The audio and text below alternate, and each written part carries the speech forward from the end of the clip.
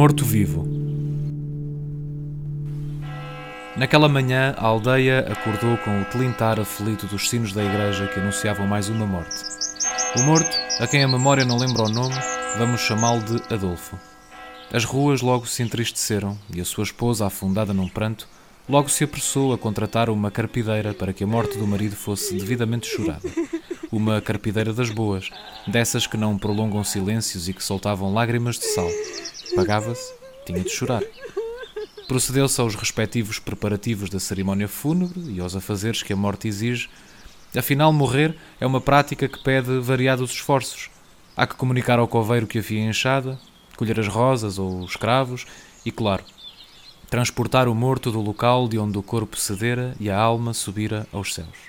Adolfo, já falecido, foi transportado por 2 homens fortes num esquife, uma espécie de carreta onde ele ia muito direitinho, somente coberto por um leve lençol. Havia agora que atravessar o caminho de terra estreito que conduzia até à capela, um caminho ladeado por silvas, tojos e urtigas que estendiam os seus ramos. Mas as silvas eram tantas que os homens que transportavam o Adolfo, falecido, já tinham braços e pernas arranhados e não paravam de se coçar.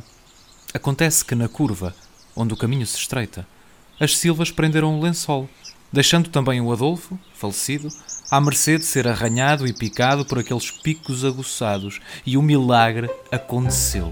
É que nem o morto aguentou estático sem se coçar. E conta quem viu que naquela curva do caminho o Adolfo falecido se ergueu da carreta para afastar os ramos do corpo.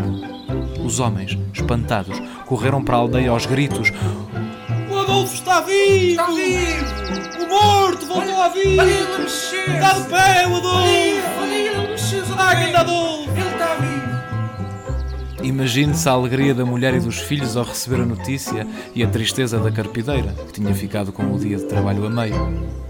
Adolfo, que já não era falecido, viveu ainda por longos e bons anos. Mas também ele, que parecia ter-se esquivado, conheceu o dia em que se encontrou com a morte. E aí sim, Adolfo morreu.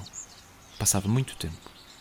Nesse dia, a sua esposa, cabisbaixa, ordenou a quem de direito que, desta vez, melhor mesmo era que se evitasse o caminho das silvas e, se tal não puder ser, que coloquem antes o morto num caixão em vez de coberto por um lençol para que se evitem males maiores.